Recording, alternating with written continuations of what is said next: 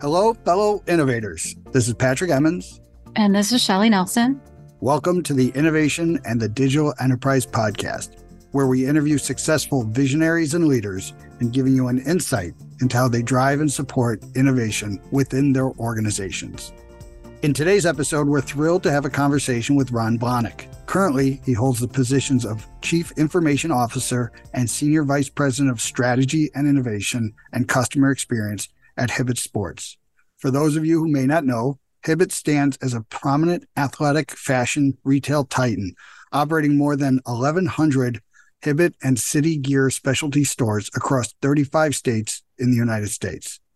Ron's impressive journey spans over 3 decades, featuring over 20 years of IT leadership across diverse industries. His entrepreneurial spirit led him to initiate his own consulting venture, post which he served as the SVP CIO of Hudson Bay's company. Here, his dynamic leadership amalgamated 5 disparate IT organizations, facilitated consolidating financials, propelling the company to go public on the Toronto Stock Exchange, and curated a modernized omni-channel experience. His distinguished career also encompasses driving international IT operations, service, and support, and setting up the ITSM framework for the Home Depot. Now, as the CIO and SVP at Hibbett Sports, he continues to lead with innovation. Ron's formidable leadership skills took root during his tenure of over 15 years at Lowe's companies, where he helped shape most of the IT capabilities for the Fortune 40 enterprise. Preceding Lowe's, he enriched his technological acumen across various roles at EDS over an 11-year period. Ron's career began and was marked by 8 years as an application developer for the U.S. military and the insurance industry. Beyond his professional accomplishments, Ron was a senior warrant officer, having devoted over 20 years to the U.S. Army before retiring in 2004. Thank you for your service, Ron, obviously. And let's jump into the story. Really excited about having you on today, Ron. Welcome to the show. Thank you so much, Patrick and Shelley. I appreciate the opportunity to chat with you this afternoon. Yeah, and Ron, if you don't mind, can you share with our listeners a little bit more about your role at Hibbett Sports? So when I joined Hibbett in 2016, there was a need to revitalize the organization. And ultimately, it was all centered around the customer experience. So the role I picked up was in helping shape the corporate strategy, working with the senior leadership of the company. I started an innovation organization that does research as well, and then set about trying to prepare the IT organization for the digital transformation that was to lie ahead over the next several years. Awesome. You know, when we first talked, you had mentioned some of the unique experiences. I think was, COVID seems almost a distant memory, but it's really not. But your experience was very unique. I would love for you to share with our listeners what happened. Well, the COVID experience was a challenge for everybody. And like in any aspect of leadership, it's how you respond to the scenario. For us, we're associate and customer focused. We serve the underserved in rural America, which did not experience COVID necessarily the way New York City did, for instance. Our desire to get back to work was heightened when the pandemic hit and we were actually forced to close our corporate office. We managed to arrange to have our DC remain open to continue shipping, although we had to invest immediately into protocols and separation of duties and those kinds of things that help people be safe. But from a leadership perspective, we instituted daily stand-ups. So rather than meeting with the CEO once a week, we went to meeting daily with all the senior leaders and talk about what the challenges were and what we had to do to overcome those as a team to allow us to continue operations and to reopen our stores. We were back in the office in 6 weeks, and all our stores were open by the end of May of 2020. Many of our peers in the industry were still closed a year later. So it's that kind of response, that kind of resiliency, the ability and desire to make change where change needed to be made in order to fulfill our commitments to our shareholders and our customers that made us lean into the adversity as opposed to shy away from it. You mentioned the phrase DC, right? So what is that? Oh, sorry, the distribution center. This is what moves our products to our stores, right? And so if you think about port to port, door to door, and then door to store, that element that breaks down that inventory, ships the right product to the right store was a big challenge for us. because you had to deal with transportation challenges as well. I mean, were people going to show up for work? Were people going to actually show up with their trucks to deliver? We went through a pretty big transformation in that time frame.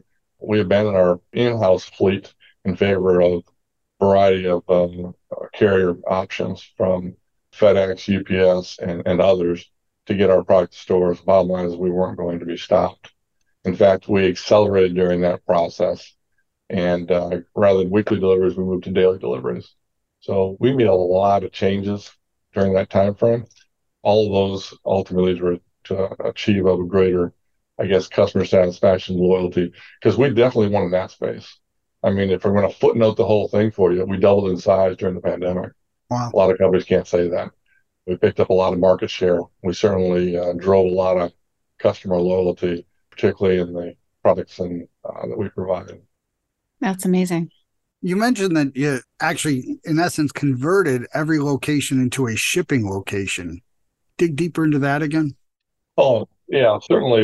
And I probably could have stated that when I was answering Shelley's question, but I do think that when the idea of taking someone in a digital transformation, to understand where we were just 7 years ago, we didn't have a website. We weren't doing any e-commerce at all. But because the folks that were brought to bear on the team, and particularly my background, I knew there were three things that are critical to being successful in that space.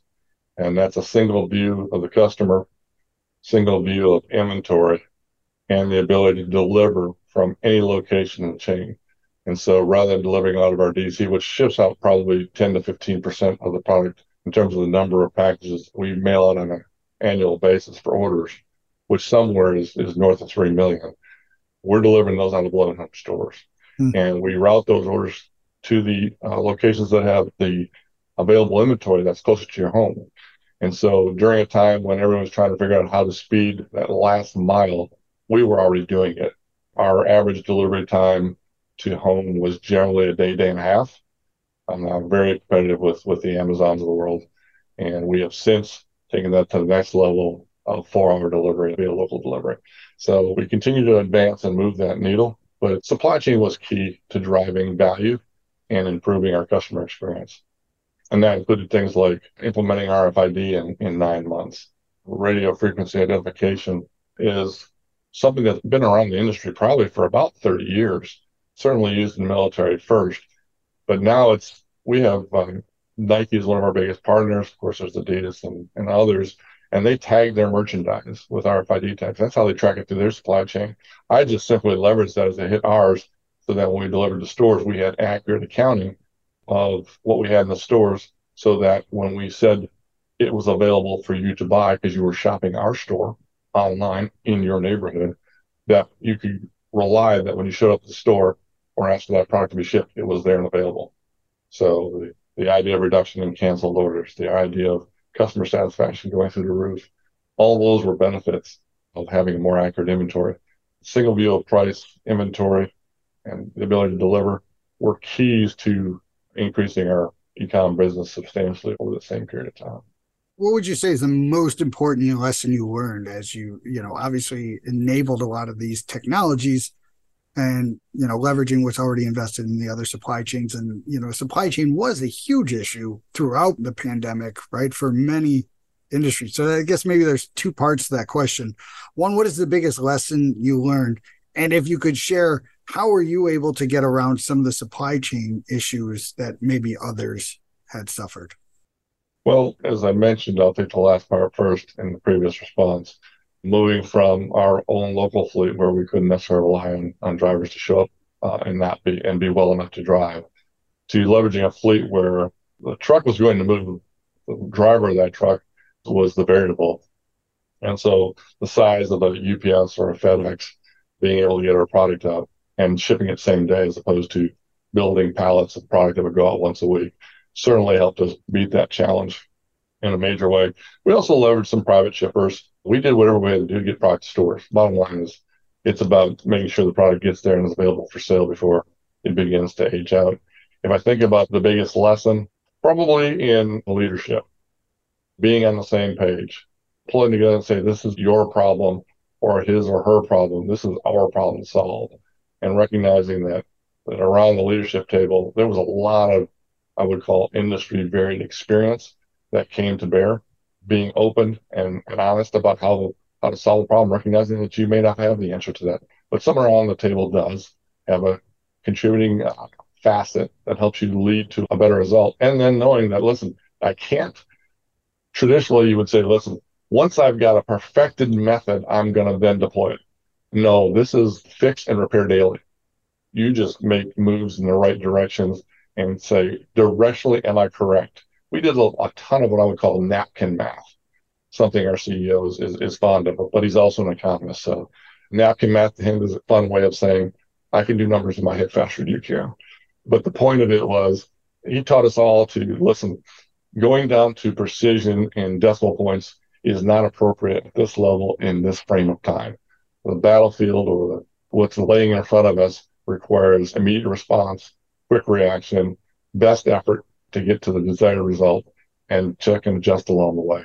We were very transparent about that. We looked at our metrics every day. We looked at all the things that were driving sales and supply chain and customer loyalty, and we made adjustments as we needed to daily. And the biggest thing was driving communication. If there's anything that one would say is almost a given, we overlook the value of communication, that ability to listen. I'm not going to set an appointment. I'm going to be in your office. We're going to be on Teams. We're going to address this right now. I've got an issue to address. I need an all hands, and we're going to go solve this today. The idea that time was absolutely of the essence. It changes the speed of the way we did business. That has continued to today. We still meet as a senior leadership day every day at 11 o'clock. That's our stand-up. When we meet Mondays to kind of review the week in the past and how the weekend went and that kind of stuff, and what is our plan for this week, the entire senior leadership team has 24 hours to get that to everybody in the company. Everything that's salient for your role, you need to understand based on the decisions that were just made literally hours ago. I meet with my team Monday afternoon, and their responsibility is to meet with all their teams by noon the next day. What that's done for us is helped us all understand where we are and understand how we're contributing. I think getting connected and understanding how you're a part of it was hugely valuable for our organization. Turnover during that period was extremely low. A lot of folks were opting out. They were opting for the work from home, all that kind of stuff. And while we do have a 50-50 strategy here, and we've provided those benefits to our employees, them being so connected to being a part of something that was truly special drove loyalty and drove turnover down substantially within the organization. Well, I'm going to say, Ron, that you must have an exceptional leadership team, because without everyone being on the same page and having the same mindset, I don't know how that would work. So I'm curious how you all kind of came together in an unprecedented time and we're all moving in the same direction. Well, we fashioned something that is not new in the industry, but is new, I would say, new to the combined companies of Hibbett City here, and it's called the 10 Keys of Customer Service. You're treating every customer as if they're the only customer, and that is the person that's across the table. That is you today. You are my customer today, and I will treat you with that due respect. Under promise and over deliver every day. That's all a part of finding a way to delight your shareholders and your customers in new and innovative ways. No complaints, something's wrong. So if everybody's smiling, we're missing something. So what is it that we're not doing that we should be doing? And you find that in the next key, which is all about listening. Knowledge is power, but knowledge is power in the past was if you were smarter than me and knew more than me, that you were moving ahead of me. Knowledge and power in our organization is knowledge that you have that you share, that it elevates and lifts the boats, is power. And that's what's recognized and supported in the organization. Systems, not smiles. The idea of making sure that the solutions that we deliver are high quality and reliable, and that we're very responsive to the needs of our business partners. Measuring everything, absolutely key to our senior leadership's goals around understanding all the things that drive your business, every metric. It's worth measuring. And in some cases, one would say, are we overdoing it? Well, sometimes it's in the detail that you find the opportunity, right? It's in that little measured thing that sometimes brings a great value. Speed is life, and that was definitely applied to supply chain, Pat and Shelley. We went from weekly deliveries to daily deliveries. And then we extended that to home deliveries and then to 4-hour deliveries. I mean, all of that stuff around speed was to drive two things. One is to make us the preferred destination of our customers, and two, to ultimately delight them. And the last one, which should be on everybody's list, is your mother was right. Showing people respect, being polite, it just works. And so if you bring those things together and say, that's how you operate as an organization, that's how you treat people, that's how you maintain your focus, there's very little you can't accomplish. So if you live your values, ultimately you get better results. That's tremendous. Something you talked about before with the markets that you serve and, this customer-centric approach. If you could share with us a little bit about so how does Hibbett and Gear City, how do they differentiate in the market? What is the moat that they're creating between them and just the massive amount of other places people could look to, not just including the big ones we all know, but you constantly the mom and pop, the little. How does Hibbett and Gear City differentiate? Well, Hibbett City Gear differentiates from the perspective of understanding our customers, the 5 personas that represent our target demographics, recognizing that exists. There's sneakerheads in New York and there's sneakerheads in Gun Barrel, Texas. And the idea is understanding your customer, what their desires are. We carry high-end, highly sought after, often in short supply, athletic inspired fashion and footwear. It's about the shoes. We dress people from toe to head. When you walk through our doors, you'll make contact. They'll say hello to you, but the next thing they're doing is looking at your feet. Because what you walk in with is something that you're generally comfortable. So understanding the individual who walks in an Air Force One and know that platform is a 40-year-old platform that has been rebirthed by Nike decade after decade, and now it's seeing its best sales in history, is recognizing and understanding your customer has a point of view and a perception of what makes them feel comfortable. And your goal in the retail is to help provide what makes them comfortable. It's all about helping them express themselves in the way they want to express themselves, and recognizing that you've got the product and the platforms to be able to accentuate that personal style of theirs. So other ways that we're helping to differentiate, and these are things that are less, what I would call less visible, is we recognize we're a part of an ecosystem. We're not here to compete with our vendors. Our vendors do direct-to-consumer business. That's a given. They even have stated goals on how much of that business they want through their channels. But the idea of fighting them as opposed to partnering with them is a differentiation for us.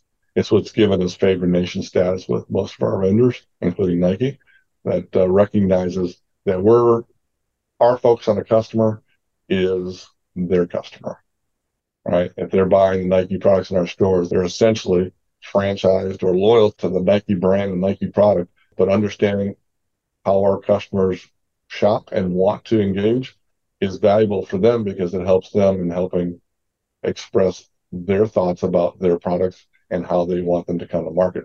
Whether it's a running club or some outdoors activity, Nike's out there. They've been a leader in sports fashion for years.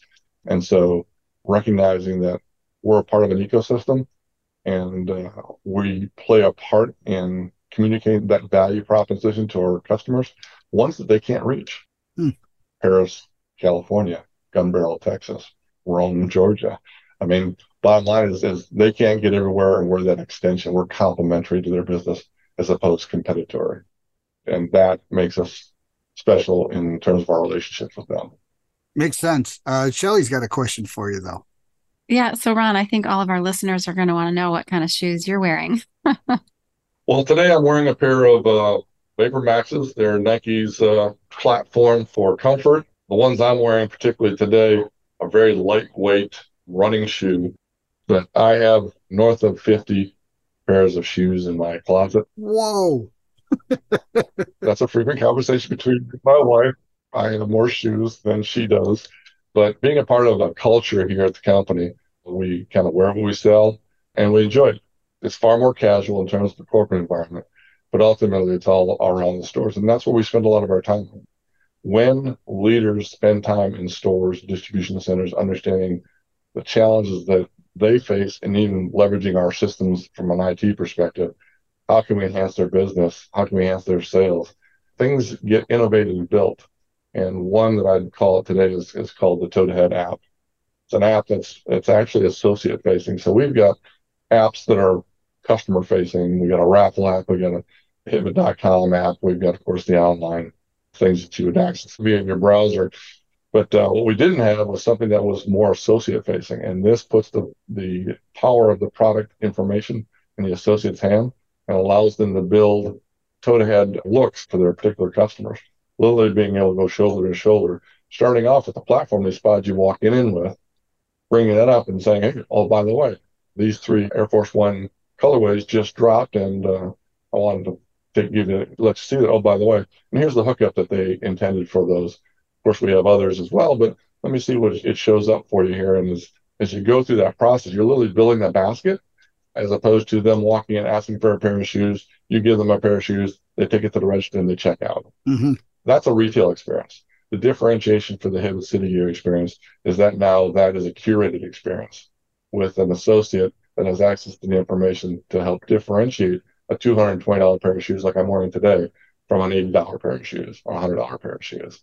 And so those are key, I would call key enablers, but that's part of what's driving our innovation strategy. And it's all, I would say, mobile-based, cloud-based, and to that point, a lot of modernization of technology over the digital transformation we've taken the company through over the last 6 years has landed us in a place where we're far more agile today to be able to deploy those kinds of capabilities to stores very rapidly. Well, and I'm curious, you're getting, the managers, the leaders into the actual retail locations or distribution points. You mentioned the 5 personas, and I don't want to dig into that because that would seem a little proprietary. But I'm curious from using that, would you say most of the client facing, right, your associates, do they know the 5 personas? Well, in a sense, they are, because it's kind of how the solutions are delivered, right? Mm-hmm. Because we use local social marketing, which means every store, they've got their own following. And it's people that live generally 3 to 5 miles away. It's 1 to 3, 4,000 people. And those are the ones who are connected with the store in a way that says, listen, you know me, you know what I'm looking for. If it comes to the door, let me know. Mm-hmm. So you think about I would call it the high-end boutique shops at, for instance, the Bay in Hudson's Bay. The 9th floor of the 400 Bay Street building was the fashion floor for women who had lots of money to spend. And the sales folks who worked on that floor had their little black book of their best clients. And they would call them and say, listen, something just came in that you're going to want to see.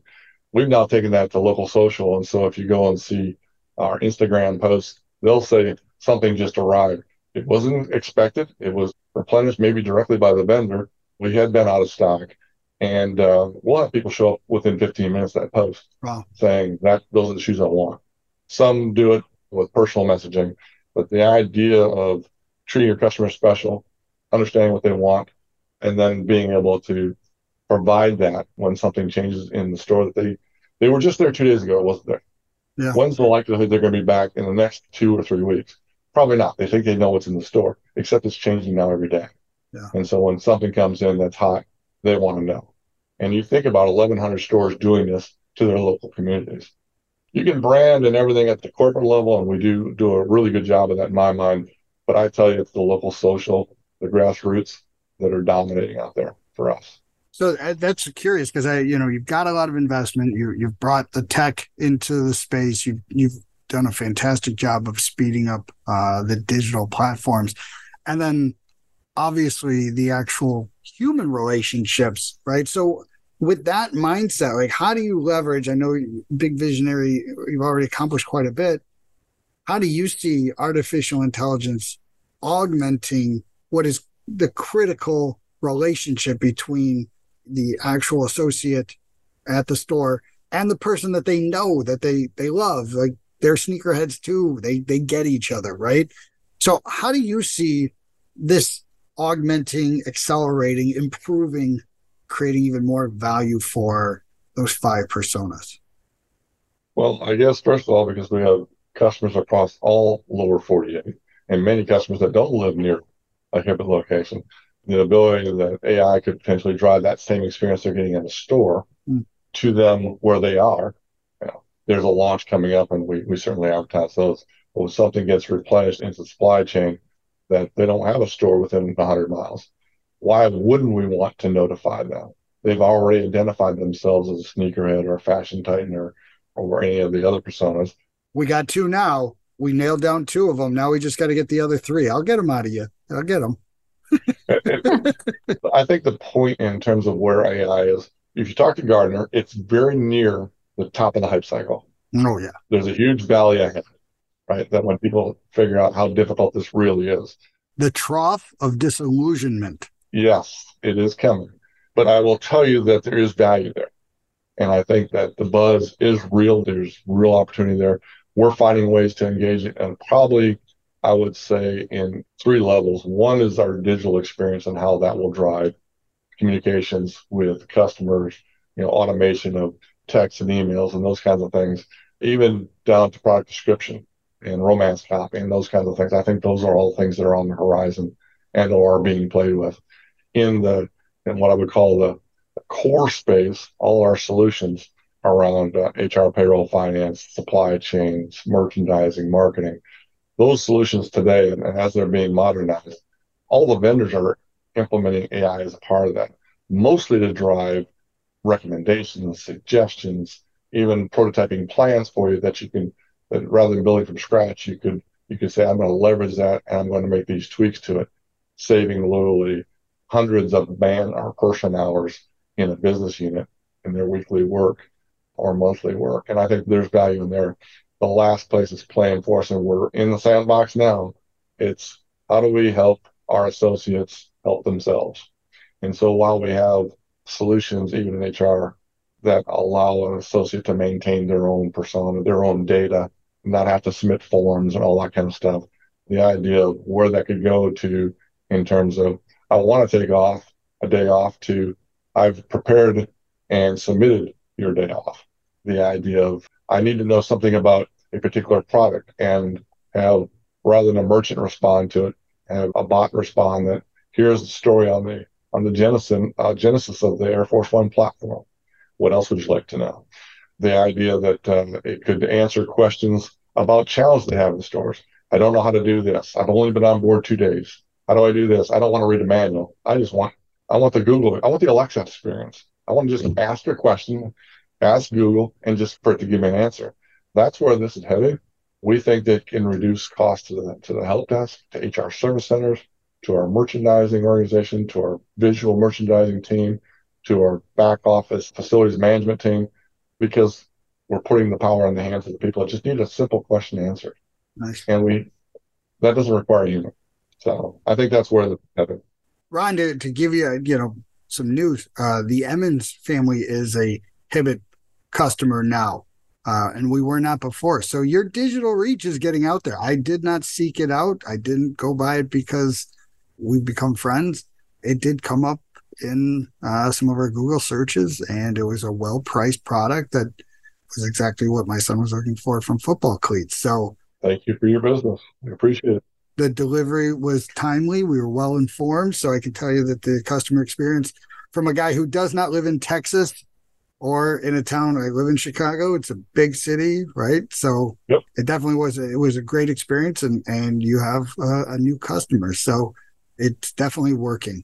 We would have normally gone to what I would consider the neighborhood places a lot more, right? Places where I know where there's a physical location, but we didn't. We gave it a shot. And so really great stuff. I do want to say congratulations on all the success. And again, being able to see it firsthand, hearing your story and understanding what you're trying to get accomplished, I think it's really awesome.